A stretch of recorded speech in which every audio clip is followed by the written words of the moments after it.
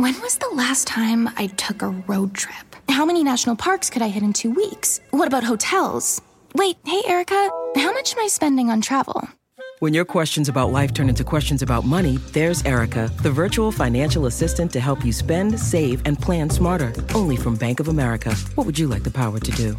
Erica is only available in the English language. You must download the latest version of the mobile banking app, only available on select mobile devices. Your chat may be recorded and monitored for quality assurance. Message and data rates and additional terms may apply. Bank of America N.A., member FDIC. Freakonomics Radio is sponsored by Robert Half. Robert Half research indicates 9 out of 10 hiring managers are having difficulty hiring. If you have open roles, chances are you are feeling this too. That's why you need Robert Half. Their specialized recruiting professionals engage with their proprietary AI to connect businesses of all sizes with highly skilled talent in finance and accounting, technology, marketing and creative, legal and administrative, and customer support. At Robert Half, they know talent. Visit roberthalf.com today.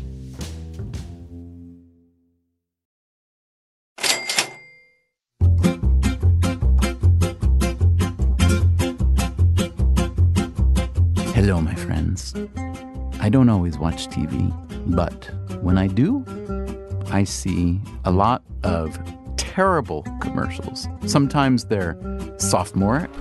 Hey, Ralph, can I have a Dorito? Sure, when pigs fly. Sometimes they're earnest. It's a golden opportunity to turn every ride into a thrill ride. This is the pursuit of perfection. Sometimes the ads are just delusional. Look again. The tickets are now diamond. Anything is possible when your man smells like Old Spice and not a lady. I'm on a horse. Occasionally, you will catch a truly clever TV ad. Hello, I'm a Mac. And I'm a PC. Gesundheit, you okay? No. Last year, there are 114,000 known viruses for PCs. PCs, not Macs. So you just grabbed this one. I think I got a crash. But almost never you see one that's actually interesting. 65 years old. When that became the official retirement age, back when my dad was a kid, life expectancy was about 61. Almost never, I said, but not never, never. Luckily, things have changed. To see how, we went out and asked people a simple question. How old is the oldest person you've known? The ads I'm talking about feature a Harvard psychology professor named Dan Gilbert. Hi, Dan Gilbert. Dan Gilbert here. Stephen? It's very nice to make your acquaintance on the telephone line. And I feel like I know you because I see you on TV like every 5 minutes. The ads are interesting in part because they drop miniature bombs of academic research. Psychologists would usually refer to unrealistic optimism. And also because they feel weirdly authentic. I say weirdly because they are, after all, TV ads.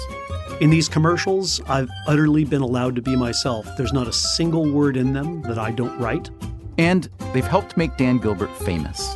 Although for what, people aren't always sure. Yes, I get recognized on the street all the time. The most common recognition is, aren't you some guy? Next, it's, aren't you the guy who does the commercials for Fidelity, United Airlines? And eventually, don't you do those ads for Prudential?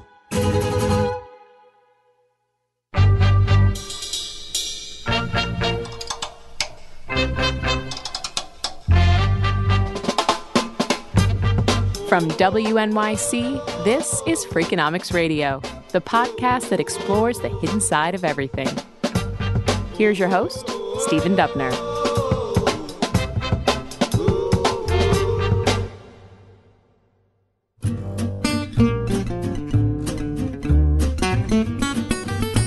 Dan Gilbert first got on my radar and a lot of other people's radar with his book, Stumbling on Happiness. Here are the first few sentences. What would you do right now if you learned that you were going to die in 10 minutes? Would you race upstairs and light that Marlboro you've been hiding in your sock drawer since the Ford administration? Would you waltz into your boss's office and present him with a detailed description of his personal defects? Would you drive out to that steakhouse near the new mall and order a T-bone, medium rare, with an extra side of the really bad cholesterol? Stumbling on Happiness was a plain-spoken but potent blend of psychological insight and common sense. Gilbert went on to give some hugely popular TED Talks and do some stuff on TV, including a short PBS series called This Emotional Life. And he's done all this despite having dropped out of high school. I might even say because, rather than despite. Do tell. Yes. A checkered history. I think I have all the degrees except the high school diploma. And why'd you drop out, and where were you living? Well, I grew up in Evanston, Illinois. My dad was a professor at Northwestern University. And somewhere around the age of 16, I had the epiphany that adults had very little to teach me that I wanted to know. And my high school thought that was a pretty bad attitude. And so we had a parting of the ways. I left. I went hitchhiking around the country, playing my guitar, writing poetry, teaching myself philosophy, and ended up living in Denver, Colorado. And I was a science fiction writer, as a matter of fact. And so I was starting to write and publish my science fiction. And it occurred to me that without a high school diploma, I'd never learned about spelling or logical progression or other things a writer might want to know. So I wandered down to the local community college to take a course in creative writing. And by the time I got there, they said the course was full. It had been a very long bus ride. And so I said, well, what's open? And the nice lady looked down the list of open courses and said, psychology. I thought, psychology is not a bad thing for a writer. Why don't I try that? And, the rest is dominoes falling. I got interested in the subject, and here I am. Do you think that any of your psych students that you've taught at Harvard knew that you were a high school dropout? Well, they're quicker with the internet than I am, and I think that's probably out there in Wikipedia or someplace. So if they have any interest in me whatsoever, I think they know all about my sordid past. Mm-hmm. You're the second person we've spoken with on this program in the last, few months who taught for many years at Harvard and is also a high school dropout. Can you guess who the other one was? I'm going to guess Al Roth. There you go, Al Roth. Very good. And I know that because when you get to Harvard, they do a little puff piece on you in the Gazette. Oh, I thought you were going to say when you get to Harvard, they post a list of all the high school dropouts among the faculty. No, but I said something in my first interview, I'm probably the only full professor at Harvard who dropped out of high school, and I got emails from the others, and Al was one of them. Stumbling on Happiness was published in 2006. You write quite explicitly in the beginning of the book that Stumbling on Happiness is not a self-help book. This is not a guide to being happy, right? But I'm curious, do many people still read it looking for some kind of a happiness formula? Well, I assume they do, and that's probably the source of any bad review, is people who are horribly disappointed because they expected one thing and got the other. On the other hand, I get a lot of email from people who say, I know this wasn't meant to be a guide about happiness, but by understanding more about how my mind works, it indeed has helped me achieve greater happiness and fulfillment in my life. So I'm delighted that happens, even though it wasn't my intention. Okay, so ignoring that the book is not meant to be any kind of prescription for happiness, if someone does want to learn a shortcut or two for being happy, I'm curious what you tell people, because surely you get asked that. Look, the answer to your question, what are the shortcuts, could fill many books, and it does. But if you asked me to stand on one leg and say in just a sentence, what's the single like Rabbi Hillel, what's the single dominating factor in human happiness, I would pull up my leg and say we're a social creature, care about and be interactive with other human beings. Mm-hmm. A common theme throughout the book is how bad we are at predicting our own future selves, what will make our future selves happy and secure and confident and so on.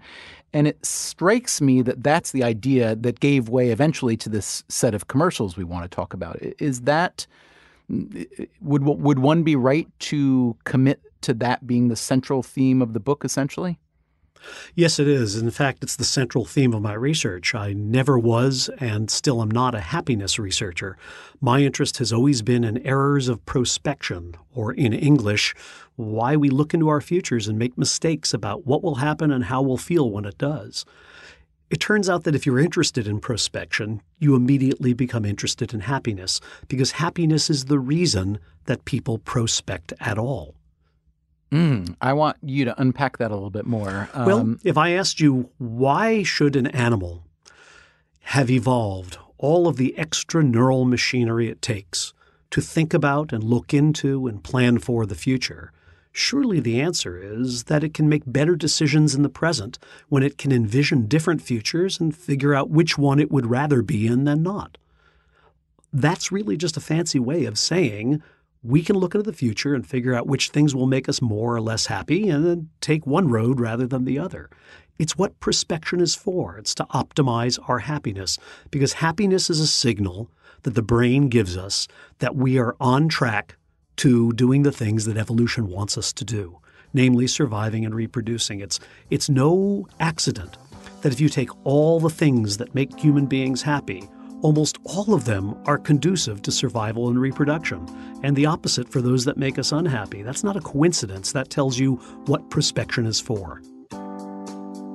Hearing Gilbert talk, you can probably imagine why it might have seemed like a good idea to cast him as the pitchman for, say, a financial services firm. Someone that makes their money selling life insurance, investment products for retirement plans. When that became the official retirement age, back when my dad was a kid, life expectancy was about 61. The ads feature Gilbert, identified as Professor Daniel Gilbert, looking professorial indeed. Wire-rimmed glasses, a trimmed beard, button-down shirt. We went out and asked people a simple question. How old is the oldest person you've known? And the ads are shot in documentary style. Gilbert being himself, average people being themselves. The oldest person I really know is probably my grandfather. He's 93. 94. 104 years old. But each of the ads also has a visual trick. Data visualization, in fact, writ very large. In this case, a huge white wall set up in a beautiful grassy park in Austin, Texas, with some skyscrapers in the distance. The wall is marked with age brackets, 60 years old, 70, 80, 90, 100. And the people come to place on that white wall these beautiful blue stickers to represent the oldest people they know.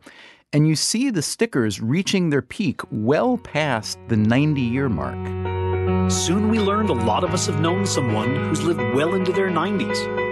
And that's a great thing. But even though we're living longer, one thing that hasn't changed, the official retirement age.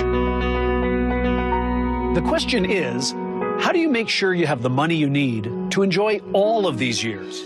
You know you're being sold to, but the experience still feels very real. Almost every line there was dubbed in the studio after because there was death metal playing during filming. Okay, the experience feels relatively real. It is a TV ad after all. Here's another one. This one is called Magnets. This time, there are two big walls, one labeled past, the other future. We asked people all over the country, what's something significant that's happened to you in the last 5 years? Bought a house. My mom passed away. First really serious relationship. I graduated college. Then we asked them what might happen in the next 5 years. The good things were put on yellow magnets, and the bad ones on blue. The results showed us something interesting. It turns out the past was a pretty even mix of good and bad, yet the future was almost all good things. Now that you've seen the results of this experiment, what does it mean to you? We all want to think about positive stuff. Realistically, there will be down times. Definitely prepare myself for anything that could happen in life, not just the good things. It's great to think optimistically, but let's plan for whatever the future might bring. It's great to think optimistically, but let's plan for whatever the future may bring. So, Dan, what is the psychological concept, or what are the concepts that is getting at? Well, we know that people are wildly optimistic about the future. And when you ask them, don't you think that's a little over-optimistic? They say, no, I think all these good things are going to happen. The best way to disabuse them of that optimism is simply to point to the past, to remind them that their past has been a fairly even mix of good and bad events. There's really no reason to believe that tomorrow will be remarkably different than today. When you put that up in color on two walls, it's a truth that's pretty hard to evade. And when you show them, what is the common response to that? Is it that, well, those were accidents, or those were mistakes that other people made, or those are things that I've learned and won't do again? In other words, why do we not square the future with the past? Well, I think there's certainly those reactions, but a very common reaction is, oh, crap, you're right. And that's really the point. The reason we don't square the future with the past is nobody puts our future and our past on two walls that are within 1 foot of each other and says, hey, look. We don't do this exercise that we're doing in the commercial is one that people don't do. But it's one that as soon as it's done in front of you, you immediately grasp the logic and understand the lesson. Now, I can see how, as a research scholar, you would like to disabuse people of a fallacy like that. On the other hand, as a research scholar who is a psychologist, I could also see how you might want to say, life is tough for a lot of people, and if their optimism is unduly pronounced, let them have it. Let people have that kind of rosier than realistic view of the future, because for a lot of people, maybe that's what it takes to get moving forward. Yes, that's true. You're pointing out an age-old tension in psychology between seeing the world as it is and seeing it as we wish it were. Which of these things should we do? The answer is neither. The answer is neither. When we see the world utterly realistically, we can be depressed about it. It's a hard place. But when we see the world utterly fantastically, we don't take the kinds of actions we need to take in the present to ensure ourselves a good future. I love the metaphor of rose-colored glasses. That's the way to view the world. They're rose-colored, meaning there is a tint. You are seeing a rosier future than we will really experience. But they're glasses. They're not opaque. Right? They're not blinders. You actually are seeing the world. And if there's a train coming, it's a little bit rose-tinted, but it's a train.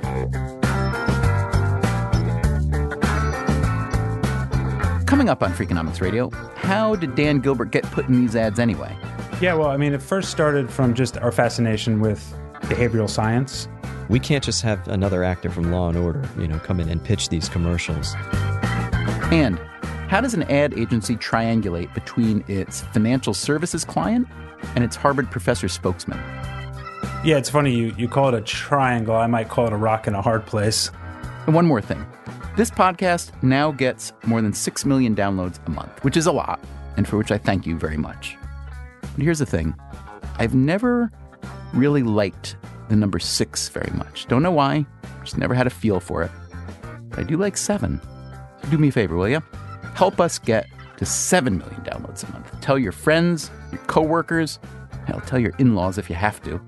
You can subscribe to Freakonomics Radio at iTunes or wherever you get your podcasts. Lucky 7. Thank you.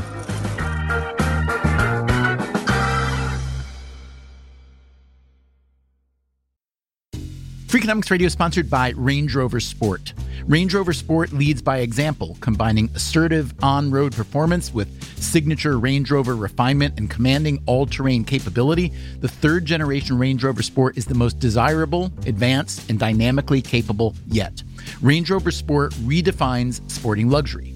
An instinctive drive with engaging on-road dynamics and effortless composure. Combining dynamic sporting personality with the peerless refinement you expect, Range Rover Sport communicates power, performance, and agility. Advanced cabin technologies such as active noise cancellation and cabin air purification offer new levels of comfort and refinement. The purposeful cockpit-like driving position sets the tone for a focused interior that promotes exhilarating driver engagement. Award-winning Pivi Pro infotainment is at the heart of the experience and provides intuitive control of the vehicle systems. Design your Range Rover Sport at LandRoverUSA.com. Freakonomics Radio is sponsored by Canva. Supercharge your work with AI-powered Magic Write in Canva Docs. You can just describe what you want to say in a few words, and Magic Write will generate a draft in seconds. You can use it for sales proposals, marketing plans, job descriptions, meeting agendas, you name it. Tweak your draft and you're done. It is a serious time saver and the perfect way to beat the blank page. Generate your draft with Canva Docs at canva.com. Designed for work. What does it mean to be rich? Is it having more stories to share or time to give? Is it being able to keep your loved ones close or travel somewhere far away? At Edward Jones, we believe the key to being rich is knowing what counts. Your dedicated financial advisor will take a comprehensive approach to your financial strategy to help support what truly matters to you. EdwardJones.com/findyourrich. Edward Jones, member SIPC.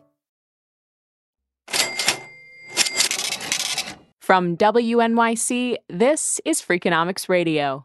Here's your host, Stephen Dubner.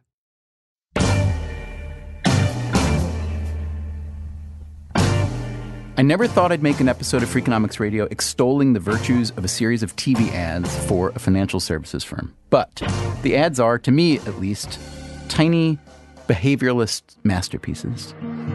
We asked people a question. How much money do you think you'll need when you retire? $500,000. Each one of them takes a psychological insight, distills it to its core, and matches it with a visual stunt. Then we gave each person a ribbon to show how many years that amount might last. I was trying to pull it a little further, and I was trying to stretch it a little bit more. The presenter is Dan Gilbert, a psychology professor at Harvard. It's just human nature to focus on the here and now. So it's hard to imagine how much we'll need for a retirement that could last 30 years or more. Okay, so I want to know first about the process. How did it happen? Who came to whom? What were those early conversations like? Were you reluctant? Were you eager? Et cetera, et cetera. I got a phone call from someone at Droga 5 who said, I wonder if you'd have any interest in doing a television commercial. Yes, my name is Ray Del Savio. I am a group creative director at Droga 5 here in New York City. And since I'd been asked that question many times before from other agencies about other products, my answer was, of course not. Why would I want to do something like that? He was not going to be a shill for Prudential. Mm-hmm. And I think that I could actually put quotes on that, and Dan could agree to having said that multiple times. I'm Colin McConnell. I'm the Chief Branding Officer for Prudential Financial. Yeah, I mean, we chose to go with someone from academia for several reasons. I mean, we can't just have another actor from Law and Order, come in and pitch these commercials. And, company spokesperson, actually having an employee of the company, I don't think would have been our first choice either. We broke down our behavioral challenges into 5 challenges, ranging from procrastination to instant gratification, and all these different things that are getting in the way of us planning for our financial future. So we put this huge packet together. We had to be ready. If we're going to talk to a Harvard professor, we want to have all of our ducks in a row. They said, well, wait a minute. This is a different kind of offer. We're really interested in producing a set of think pieces. And then we went up to Harvard and sat down with Dan and shared a bunch of the work with him. And in true professor fashion, he was critical of some things, but then championed other things. And he really was in line with a lot of our messaging. They said, we're interested in doing data visualization and bringing to life the very thing you've been thinking about for most of your career, namely errors of prospection. Why can't people think well enough about the future to provide for themselves in it? Well, that got my attention. All these ads, there are 5 of them so far with more on the way, they all point to something we've talked about on this show repeatedly. Most of us are pretty bad at forecasting the future and planning for the future, especially when it comes to money. We asked people a question. How much money do you have in your pocket right now? I have $40. 53. 21? Do you think the money in your pocket could make an impact on something as big as your retirement? Not a chance. I don't think so. Probably not. It's hard to imagine how something so small can help with something so big. But if you start putting that toward your retirement every week and let it grow over time for 20 to 30 years, that retirement challenge might not seem so big after all. Well, human beings have a lot of trouble imagining in or about time, and particularly the power of time. You may remember being a child and being told that over time, a drop of water could weigh a mountain. And you find it hard to believe. You may remember learning about the theory of evolution. Somehow amoebas became people. It's all the power of time. But it's something that's very hard for us to simulate in our imagination, and so we underestimate the power that time has. So we should say that those big booms that you're hearing and you can't see are these big dominoes that are made of, styrofoam? What are they made of? Oh no, they're made of steel and wood. Yeah, this was by far my favorite shoot. This was maybe 3 months before we shot this thing. We were sitting with one of the CMOs of Prudential, and I kind of just half-wittingly said, oh yeah, and we're planning on breaking a Guinness Book of World Records for the largest domino topple. So that last domino was over 30 feet tall and weighed over, I think, 2 or 3 tons.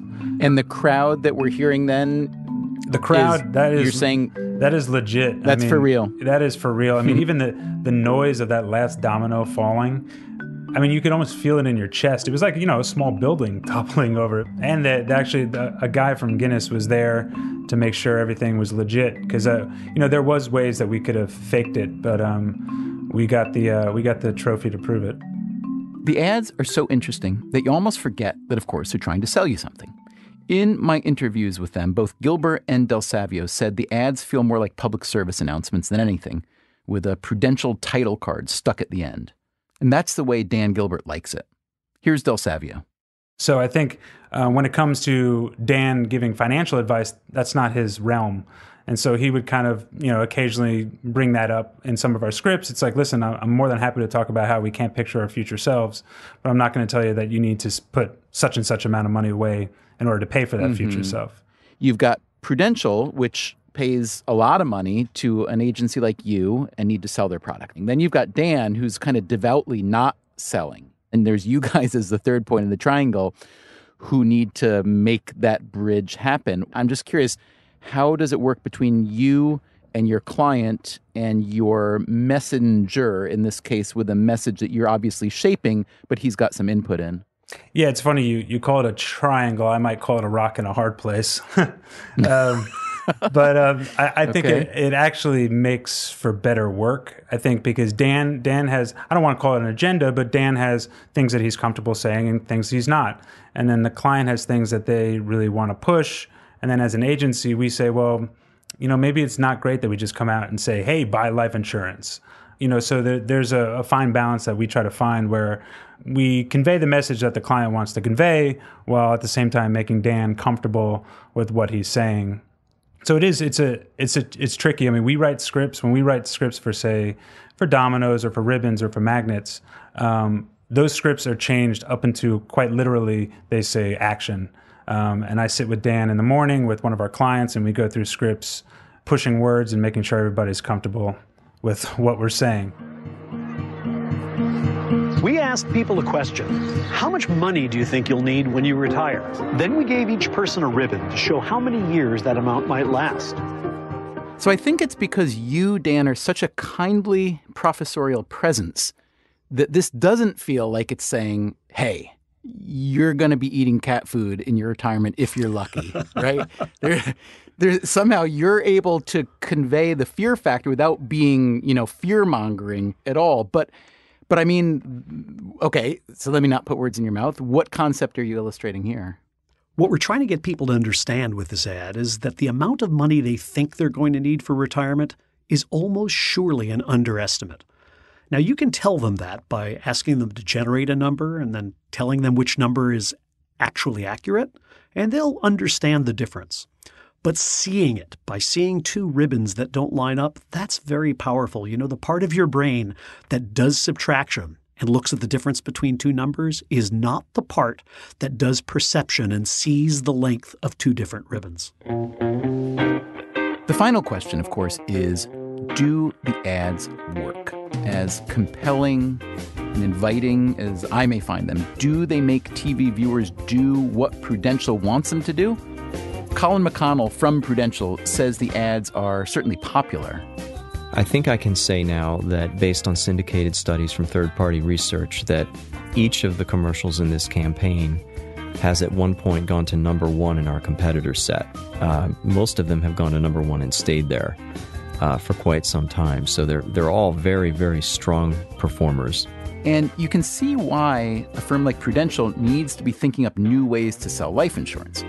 In just a decade, the number of individual life insurance policies sold has fallen nearly 30%. That said, the average face value of these policies is up. It's above $150,000, which suggests that fewer but richer people are buying life insurance.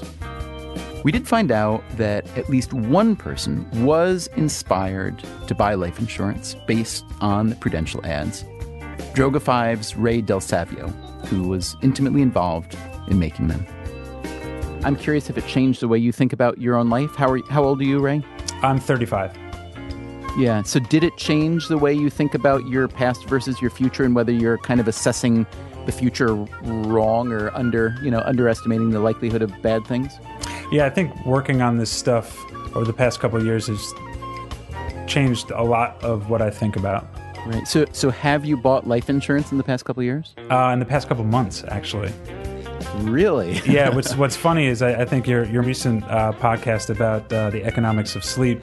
I have a baby coming in about a month, so I think between the life insurance and my what is going to be a sleep-deprived dad seems pretty relevant. Mm-hmm. Did you buy your life insurance from Prudential? I did not, no. Okay. Why not? I would think... Yeah, I mean, it's funny. I went through just a good friend who works for Northwestern Mutual. I went through them just because it was a comfortable decision.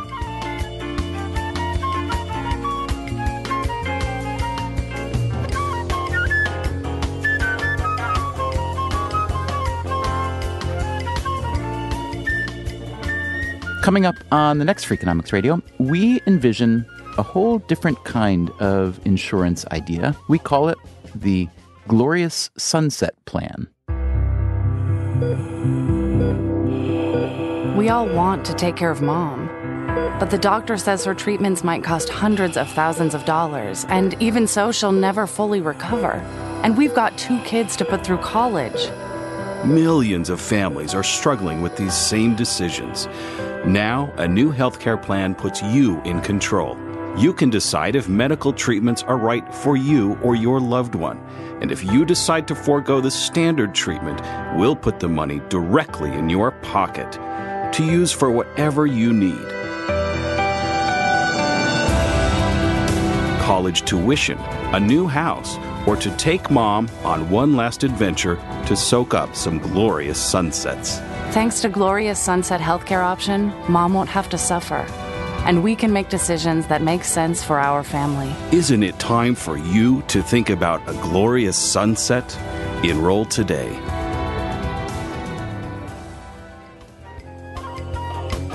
Could the Glorious Sunset Plan actually fly? It's so cold-blooded. It's so calculating. It would be a public relations nightmare. I love that idea. Rethinking End-of-Life Care. That's on the next Freakonomics Radio. And one more thing, we need your help in an episode we're making about the economics of boredom. We want to know what makes you bored. How often do you feel bored? Do you have a boring job? If so, what do you do to alleviate the boredom? Or maybe do you revel in the boredom? What are the potential upsides to boredom? So we want to hear from you. Anything you have to say on the topic, please record it, make a short voice memo on your phone, use whatever app you have, and email it to us at radio@freakonomics.com. You can also throw in your name, your age, roughly, where you live, what you do, that kind of stuff. Thank you so much.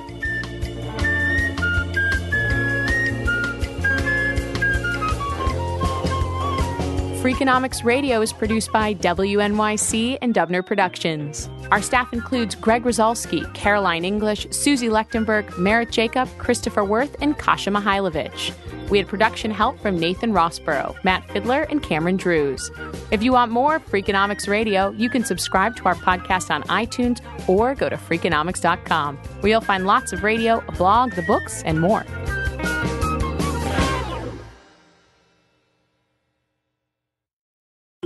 There's a moment you realize you're ready for what's next in your career. Maybe it's when you're trying a new scone recipe and think, I could open a cafe. Or maybe you're helping a coworker and say, I could teach a course on this. Whatever your moment is, it's never too early to plan for a career that lives longer. That's why, the younger you are, the more you need AARP. For skills training, resume tips, and job listings, visit aarp.org/work. Start clean with Clorox, because Clorox delivers a powerful clean Every time. Because messes happen. Because...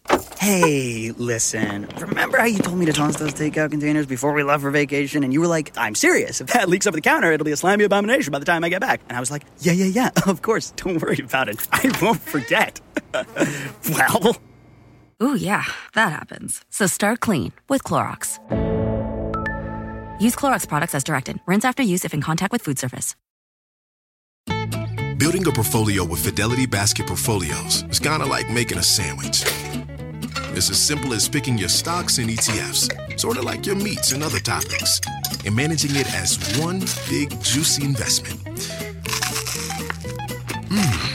Now that's pretty good. Learn more at fidelity.com/baskets. Investing involves risk, including risk of loss. Fidelity Brokerage Services, LLC. Member NYSE SIPC.